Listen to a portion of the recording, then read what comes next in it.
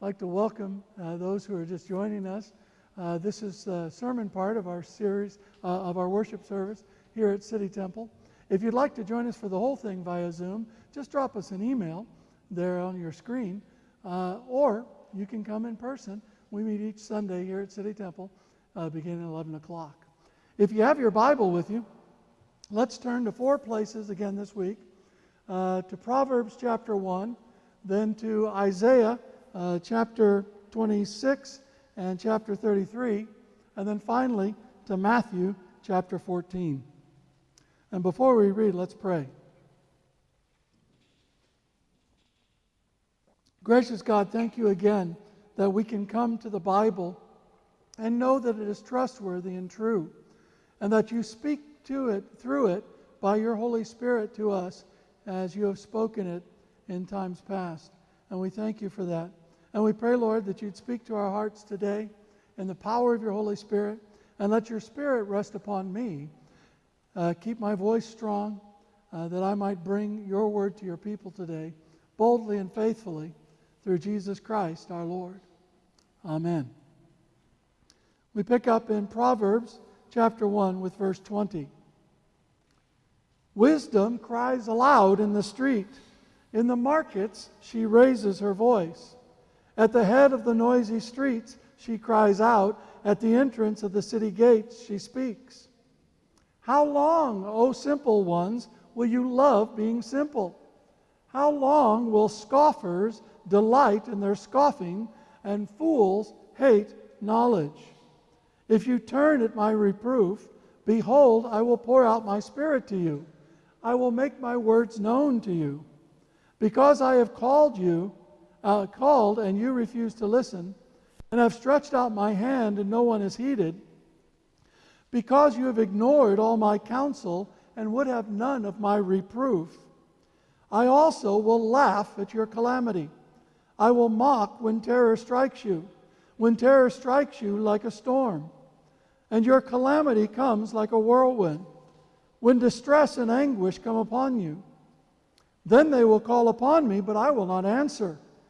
They will seek me diligently, but will not find me. Because they hated knowledge and did not choose the fear of the Lord, would have none of my counsel, and despised all my reproof, therefore they shall eat the fruit of their ways, and have their fill of their own devices. For the simple are killed by their turning away, and the complacency of fools destroys them. But whoever listens to me will dwell secure, and will be at ease without dread of disaster. And then over to Isaiah chapter 26, starting with verse 1. In that day this song will be sung in the land of Judah. We have a strong city. He sets up salvation as walls and bulwarks. Open the gates, that the righteous nation that keeps faith may enter. You keep him in perfect peace, whose mind is stayed on you, because he trusts you. Trust in the Lord forever, for our God, the Lord our God, is an everlasting rock. For he has humbled the inhabitants of the height, the lofty city. He lays it low to the ground, casts it to the dust. The foot tramples it, the feet of the poor, the steps of the needy. The path of the righteous is level. You make level the way of the righteous. In the path of your judgments, O Lord, we wait for you. Your name and remembrance are the desire of our soul. My soul yearns for you in the night. My spirit within me earnestly seeks you. For when your judgments are in the earth, the inhabitants of the world learn righteousness. And then to Isaiah chapter 33, just verses 5 and 6. The Lord is exalted, for he dwells on high. He will fill Zion with justice and righteousness, and he will be the stability of your times, abundance of salvation, wisdom, and knowledge. The fear of the Lord is Zion's treasure. And then finally, to Matthew chapter 14, very famous passage. starting with verse 22. Immediately, Jesus made the disciples get into the boat and go before him to the other side, while he dismissed the crowds. And after he had dismissed the crowds, he went up to the mountain, on the mountain by himself to pray. But when evening came, he was there alone. But the boat by this time was a long way from the land, beaten by the waves, for the wind was against them. And in the fourth watch of the night, he came to them, walking on the sea. But when the disciples saw him walking on the sea, they were terrified and said, "It's a ghost!" And they cried out in fear. But immediately Jesus spoke to them, saying, "Take heart, it is I. Don't be afraid." And Peter answered him, "Lord, if it's you, command me to come to you on the water." And he said, "Come." So Peter got out of the boat and walked on the water and came to Jesus. But when he saw the wind, he was afraid. And beginning to sink, he cried out, "Lord, save me!" Jesus immediately reached out his hand and took hold of him, saying to him, "Oh, you of little faith, why did you doubt?" And when they got into the boat, the wind ceased. And those in the boat worshipped him, saying, "Truly, you are the Son of God." May God bless to us these readings from his holy word. Hallelujah. Well, on 11 September, while the rest of the world was remembering the tragedy of 9/11 and the Twin Towers disaster, the people of Totoki just went about their business as normal. And as they were going about their business on that day, they noticed some earthquakes, just some little rumbling in the ground. And they didn't think much about it. After all, the island that they lived on is prone to a few earthquakes every now and then. And, you get used to it after a while. And so they just continued about their lives, walking the same streets that they had walked for the last 20 years or so, shopping in the same shops, going to the same jobs, until the 19th of September, when suddenly a crack appeared in the ground. And lava began to flow. And the people of Totoki on the island of La Palma suddenly had to evacuate their homes. And within days, almost all of their village had been engulfed in a stream of lava. It's not the only kind of thing that's happened around the world, obviously, over the last couple of years. In fact, you look at the last couple of years, and there's a lot of things that have gone on, from the COVID pandemic to the continuing crisis in Syria to the coup in Myanmar, which we continue to pray that God will bring a shift there, to a shift in the economy, to all the things that have been happening in China, to what's been happening with our government, to the tragic murder of the godly MP David Amos just a week ago, a man who stood up for life and stood up for the cross of Christ and his work as an MP. We look around us, we see all this stuff happening, and we can say that we live in tumultuous times. And you never know if those same ground that you've walked for years and years of your life will suddenly be subject to an earthquake, or perhaps a volcano opening up and pouring forth lava, or perhaps a coup. You just never can tell. You don't know what is going to happen. But there's been a shift over the last couple of years, because this has really been true for all of our lives. We've lived a lot with maybe an illusion that things were stable, that things were okay, that things were calm.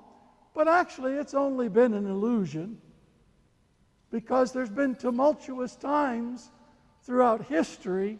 In fact, every time throughout history for somebody has been rather tumultuous. But there's been a bit of a shift, particularly in our culture. You can see it in American culture as well. A shift for this desire for safety and security. Now, health and safety over the last couple of decades have become like a mantra in our society here in the United Kingdom. We want health, we want safety, we want security. Safeguarding, which is very important, has been shown to be important time after time after time, has become so important and so vital that in the minds of some people it trumps everything. Health and safety, security. Nobody wants to take risks. And it's really infiltrated our culture. This desire, this longing, this drive for a sense of stability. As I was praying through this message, I get an email from time to time from a man in the United States named Jared Dillian, who is an investment advisor.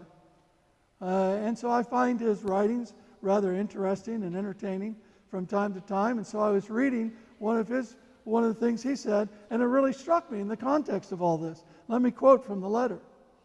Of course, the pandemic shifted these cultural attitudes, this attitude towards safety and security, even further. We are completely unwilling to accept bad outcomes of any sort. In one sense, it is a fear of failure, but it is bigger than that.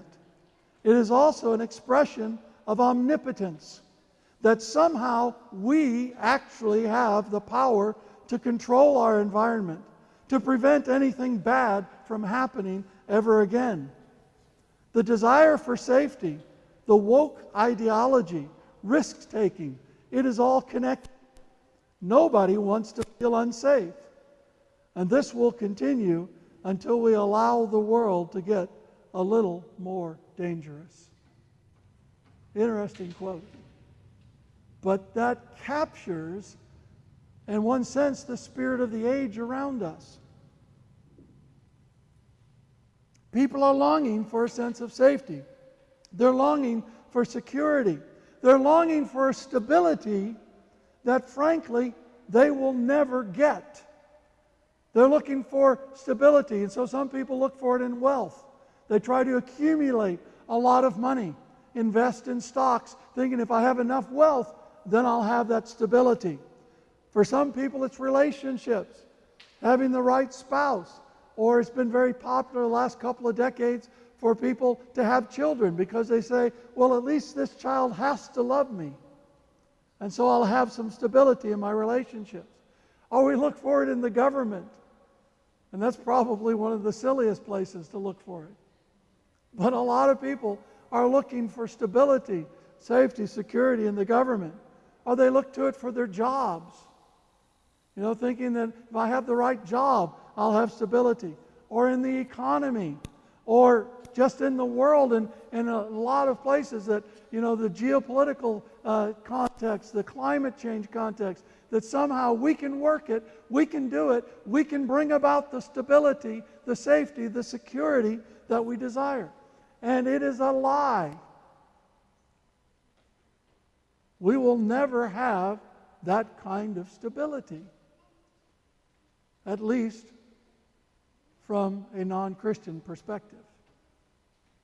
And this is where, as Christians, we have such an incredible advantage to the people who are not Christians.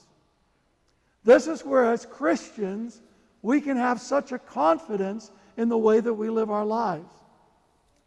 This is where, as Christians, who know that we have been saved by grace through faith, who know that we are loved by God, who know that we've been adopted as sons of God, as children of our Heavenly Father, and sons, by the way, includes men and women.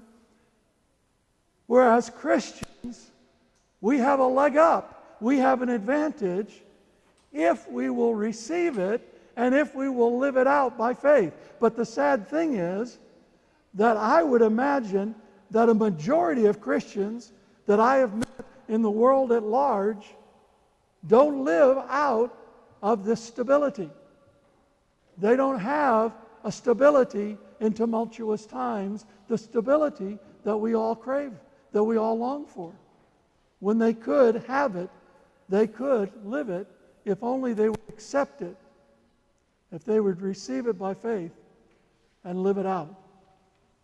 And these passages today talk to us a bit about this stability. They show us the nature of this stability, what it's all about, the focus of it, and the conditions for having it. First, we turn to there in Isaiah chapter 33. I love this. Isaiah says here, he's exalting the Lord, and he says, the Lord will be the stability of your times. This is the key. The Lord will be the stability of our times.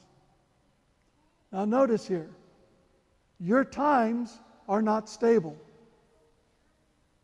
The Bible does not promise stability. It does not promise safety or security. In fact, if we really understood who God was, if we really understood His greatness, His power, His glory, we would understand how unsafe God really is. You know, I've kind of chuckled sometimes when I listen to a lot of contemporary worship music and the things that they say about God. And I kind of think, well, haven't you folks ever really read the Bible? God is not safe.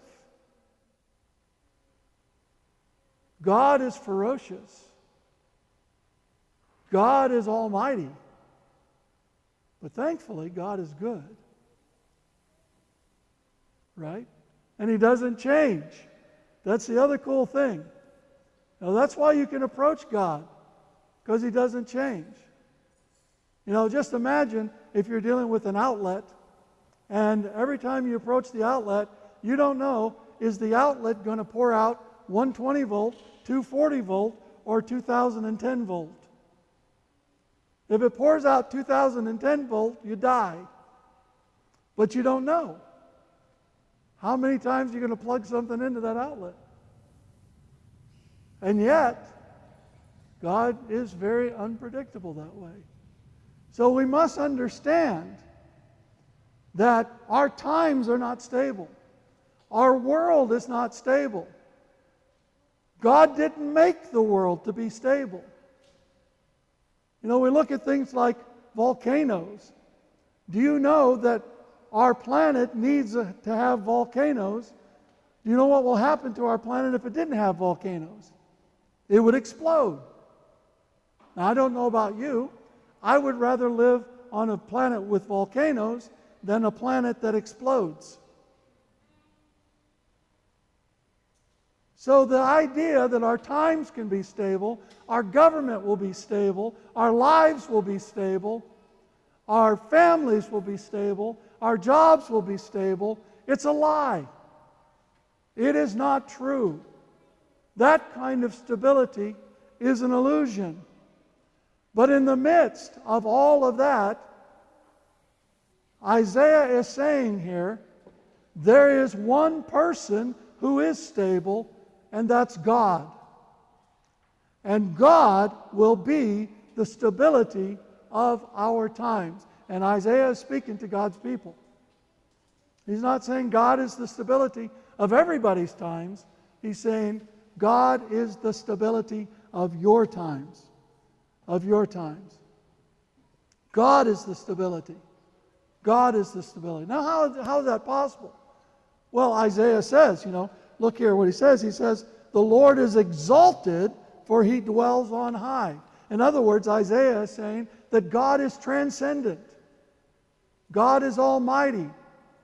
God dwells on high. He's the creator of the universe.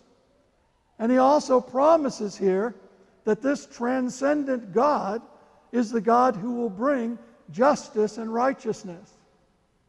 Do you know that's a promise?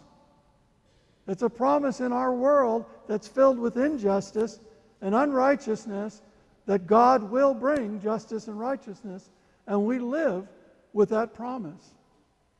Because God can do it, God's transcendent. Also, according to Isaiah here, God is a God of abundance. He can be the stability of our time because God is a God of abundance. But notice, He's not a God of abundant wealth. That's not the promise. The promise here that God is a God of abundance. Abundant salvation. What's salvation? It's about wholeness. It's not only the forgiveness of our sins, but being whole, being the people that God has created us to be. He's a God of abundant wisdom, and wisdom is about how to live life. God knows how we should live our lives because God designed our lives. And He's a God of abundant knowledge. And knowledge is the right information and discernment about the world. And whether you have the right information, the right perspective on the world or not, makes all the difference. Makes all the difference. And you receive these in the fear of the Lord. You receive these when you know that God is transcendent, when you recognize that God is not safe, but God is good. So God, for those who believe, for those who follow Jesus Christ, God is the stability of our times. But, according to the scriptures we read, this stability, God being the stability of your times, has two conditions to it. In other words, if you refuse to meet these conditions, you will not experience God as the stability of your times. There are two conditions. Condition number one, trust in the Lord as your everlasting rock. Now, a lot of times we trust in the Lord as our Savior, and that's good. We should. He has saved us. He has redeemed us. We can trust in the Lord for His goodness. That's good. But Isaiah here is telling us to trust in the Lord because He is our rock. He is our foundation. The promise here is if you trust in the Lord and you build your life on the Lord, then He will be the stability of your times. This goes back to what Isaiah was saying there in chapter 26. You trust in the Lord. You put your faith in God as your rock. That means you can't be trusting in your money to be your rock. You can't be trusting in your job for your stability. You can't be trusting in your relationships for your stability. You have to trust in the Lord as your everlasting rock. Now, how do we do that? How do we do that? He says here in verse 3, stay your mind on the Lord until you experience God's peace. Stay your mind on the Lord. Focus steadfastly on God until you come to a place of peace. I love the story with Peter. I mean, Peter's such a classic example of this. They're out on the lake, and the wind is against them. The waves are coming up. Apparently, storms on the Sea of Galilee can be a little daunting. And here comes Jesus in the middle of the night. It's about 3 o'clock in the morning or so. He's walking on the water. And they're like, what's happening here? And Jesus says, hey guys, don't sweat it. It's me. And they're saying, no way. It can't be me. You can't be Jesus. And Peter, of course, he's Peter. He says, okay, if it's you, command me to come out on the boat and walk on the water and come and get you. And he says, okay, come. And so Peter, he gets out of the boat.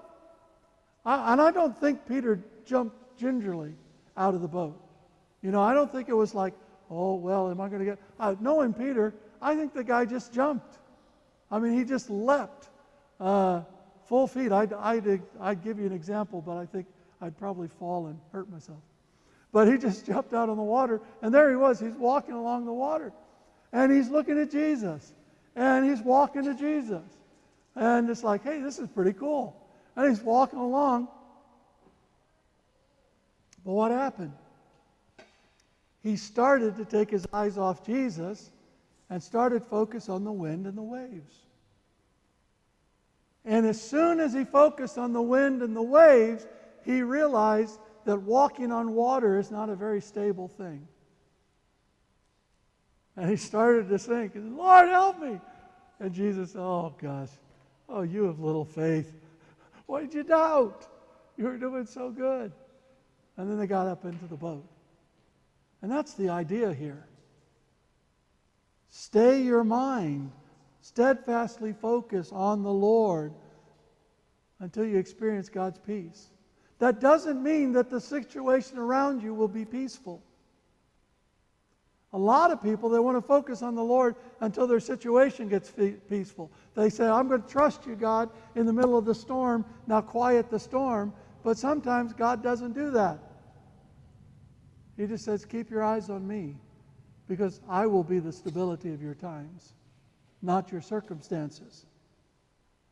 And then we stay our mind on the Lord. Then according to Isaiah here, verse 7, we need to pursue righteousness. We go after right relationship with the people around us. It's a way that we show that we're trusting in the Lord.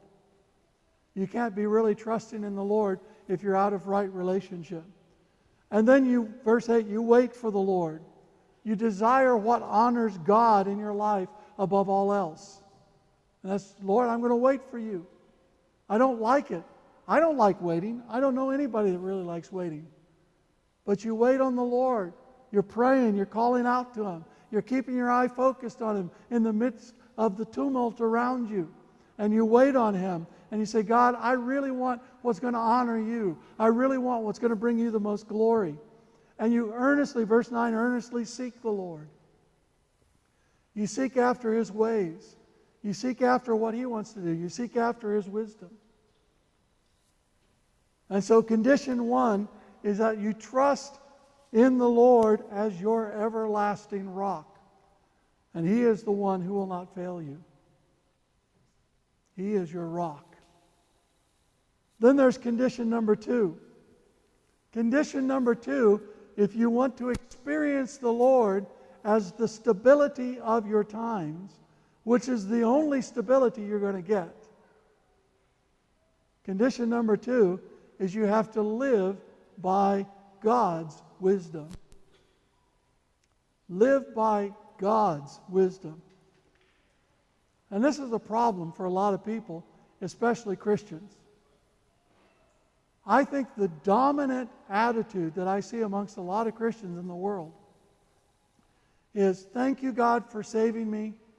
Now I'm going to live my life. Thank you, God, for saving me. Now I'm going to go after what I really want. And surely, God, you really want to give me what I really want. That's not God's wisdom. That's why so many Christians shipwreck their faith. That's why so many Christians never fully live into their potential in the Lord. We have to live by God's wisdom. Now, to do that, we have to reject the lie that God's wisdom is hidden. And this is another pet peeve of mine.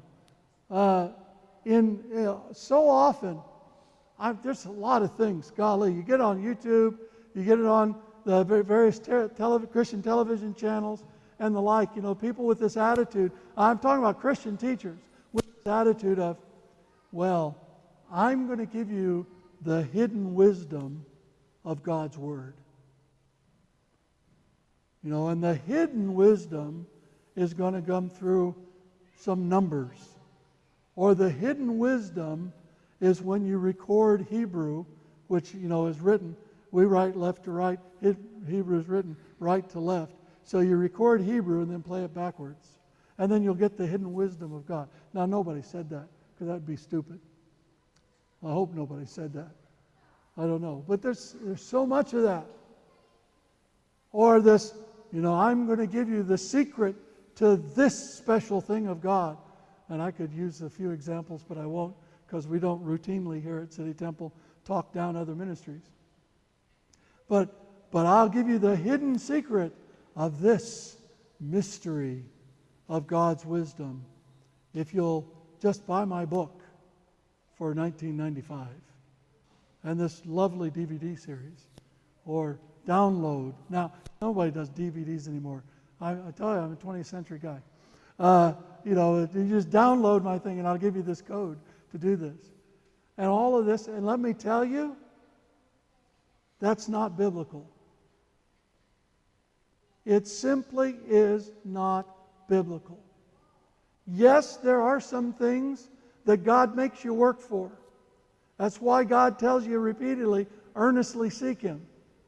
Because He's not going to throw His pearls before swine. Jesus said we shouldn't do that either. You know, some people need to really yearn after something. They really need to desire it. They need to go after it. Because if they don't, they won't get it. Or if they do get it, but they don't earnestly desire it, they won't take care of it. And then they'll lose it. And there's lots of scriptures about that. But the truth is that wisdom, God's wisdom, is not hidden. God's wisdom is not disguised.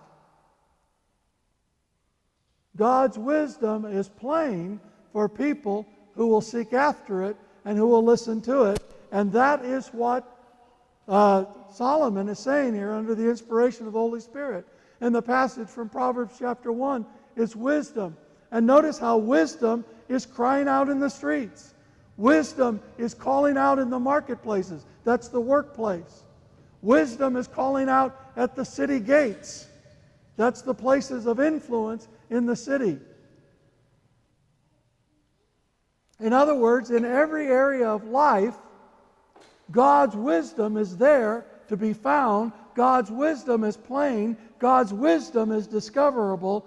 God's wisdom calls out. The problem is a lot of people don't follow it. Let me give you an example. Right now, our economy is based on debt. Not only our economy, but every major economy in the world only functions by debt. Most companies only function by debt. And many people are only functioning by debt. I've said that many times here, that we should strive to get out completely of consumer debt.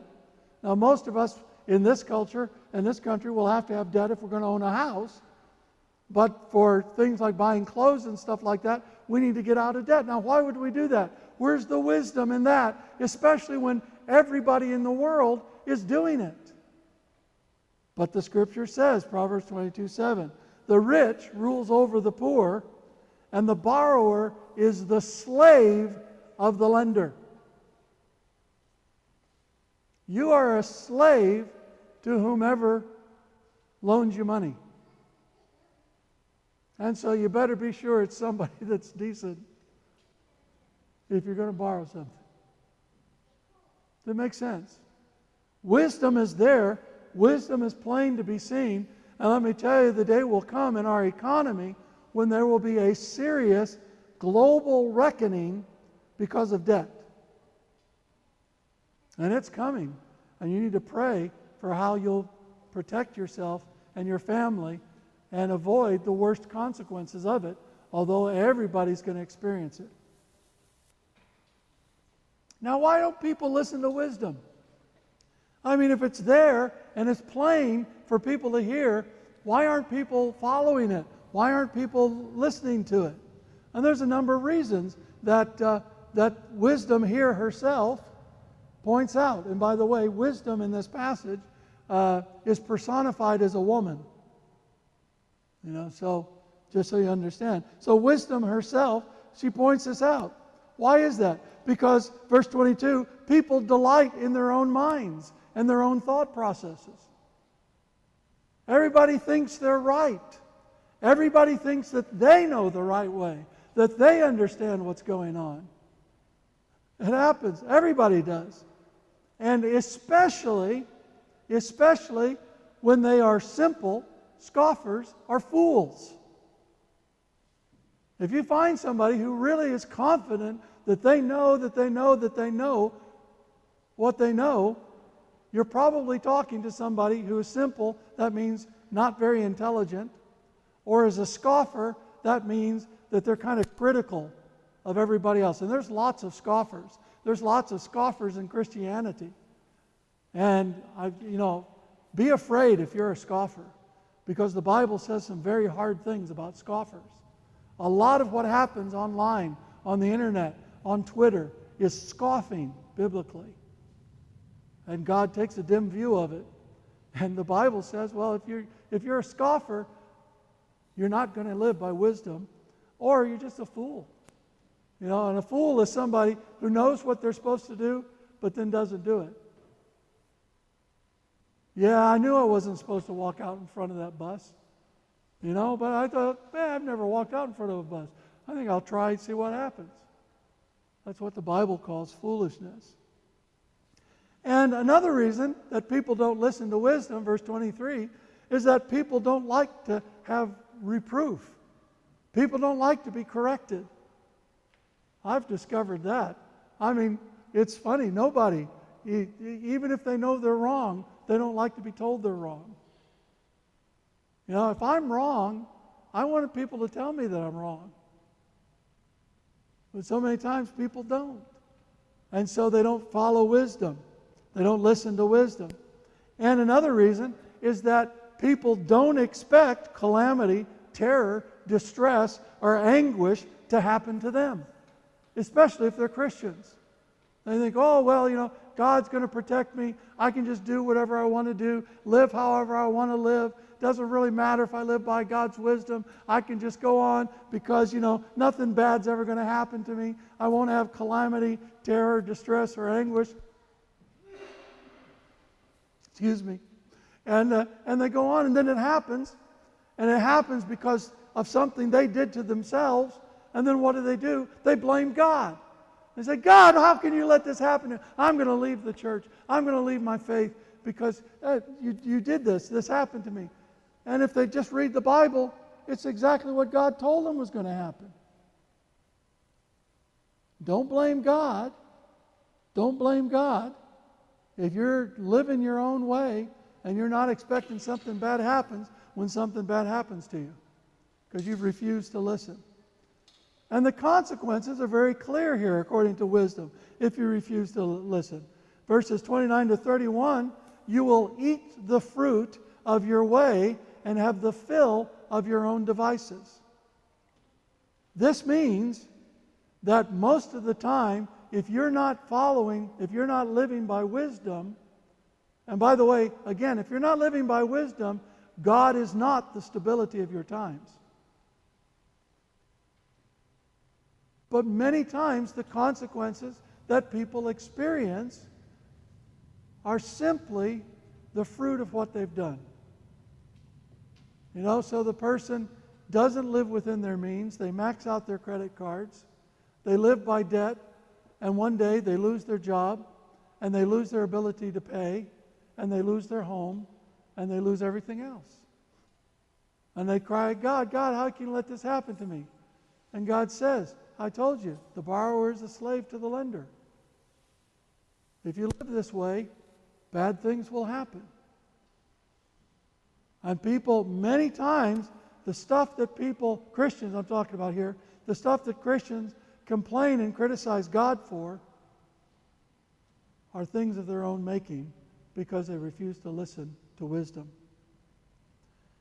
And, verse 32a, your life is ultimately taken away. That's another consequence by turning away from wisdom. Now, in some cases, it might mean that you die, but actually, I think for most of the time, your life being taken away means that you lose the joy, the vitality, the dynamism, the blessings that you want to experience in your life because you refuse to listen to wisdom. And ultimately, if you refuse to listen to wisdom, verse 32b, your complacency will destroy you. That refusal will bring destruction. So not only does refusing to live by wisdom mean that God is not really the stability of your times, but it also will bring instability and destruction and negative consequences into your life. Now, of course, wisdom wisely tells us the good stuff after telling us the bad stuff, and wisdom says, hey, if you live by wisdom, you will dwell secure. Verse 33a. Now again, that doesn't mean that bad things won't happen. but it means that you can live with a sense of security. You know, I'm not afraid of getting COVID again. Now, I'm trying to be wise, but I'm not afraid because my security doesn't come from my health moment by moment. My security comes from the Lord. So I don't live in fear. I dwell secure. And I try to live by wisdom. She also says, verse 33b, that you will be at ease without anxiety about bad things happening to you. When you're living by wisdom, you don't live in anxiety. Well, let me tell you, bad things still happen. Difficult times still come. That's promised. Volcanoes will still erupt. Earthquakes will still happen. Storms will still blow. Governments will still fail. Lots of bad things can happen in this world. But those who are living by wisdom, meeting that condition, know that they dwell secure. They can dwell in a place free of anxiety because God is the stability of their times. He will be the stability of your time. So as Christians, we can live in this reality. As Christians, we have this promise that as people who are followers of Jesus Christ, who have been saved by grace through faith, that God will be Himself the stability of our time. As we trust in Him, as we live by His wisdom. And the great news about all of this, is that this trusting in God, this living by His wisdom, you don't have to do it in your own strength. God has given us His Holy Spirit. God's wisdom, in essence, lives inside of us by the Spirit of God through Jesus Christ. God's Holy Spirit empowers us to live. God's Holy Spirit leads us as we live. And we're saved by God's grace. God's grace is over us. It's all around us. So when you make a mistake, as you will certainly make a mistake, God's grace is there to pick you up and keep you going as your mind is stayed on Him, as you're living by His wisdom. He is and will continue to be the stability of our times through Jesus Christ. Let us trust Him together. Let's pray. Lord God, You're so wonderful and amazing and beautiful. And I pray, Father, that You would help us. Help us to live in this reality that You are and will be the stability of our times. Lord, we know our times are not stable, but we know that You are stable. And we trust You. Establishing this in us in a greater and greater measure this week. For we pray all this through Jesus Christ our Lord. Amen. Amen. Let's join in singing a great closing song.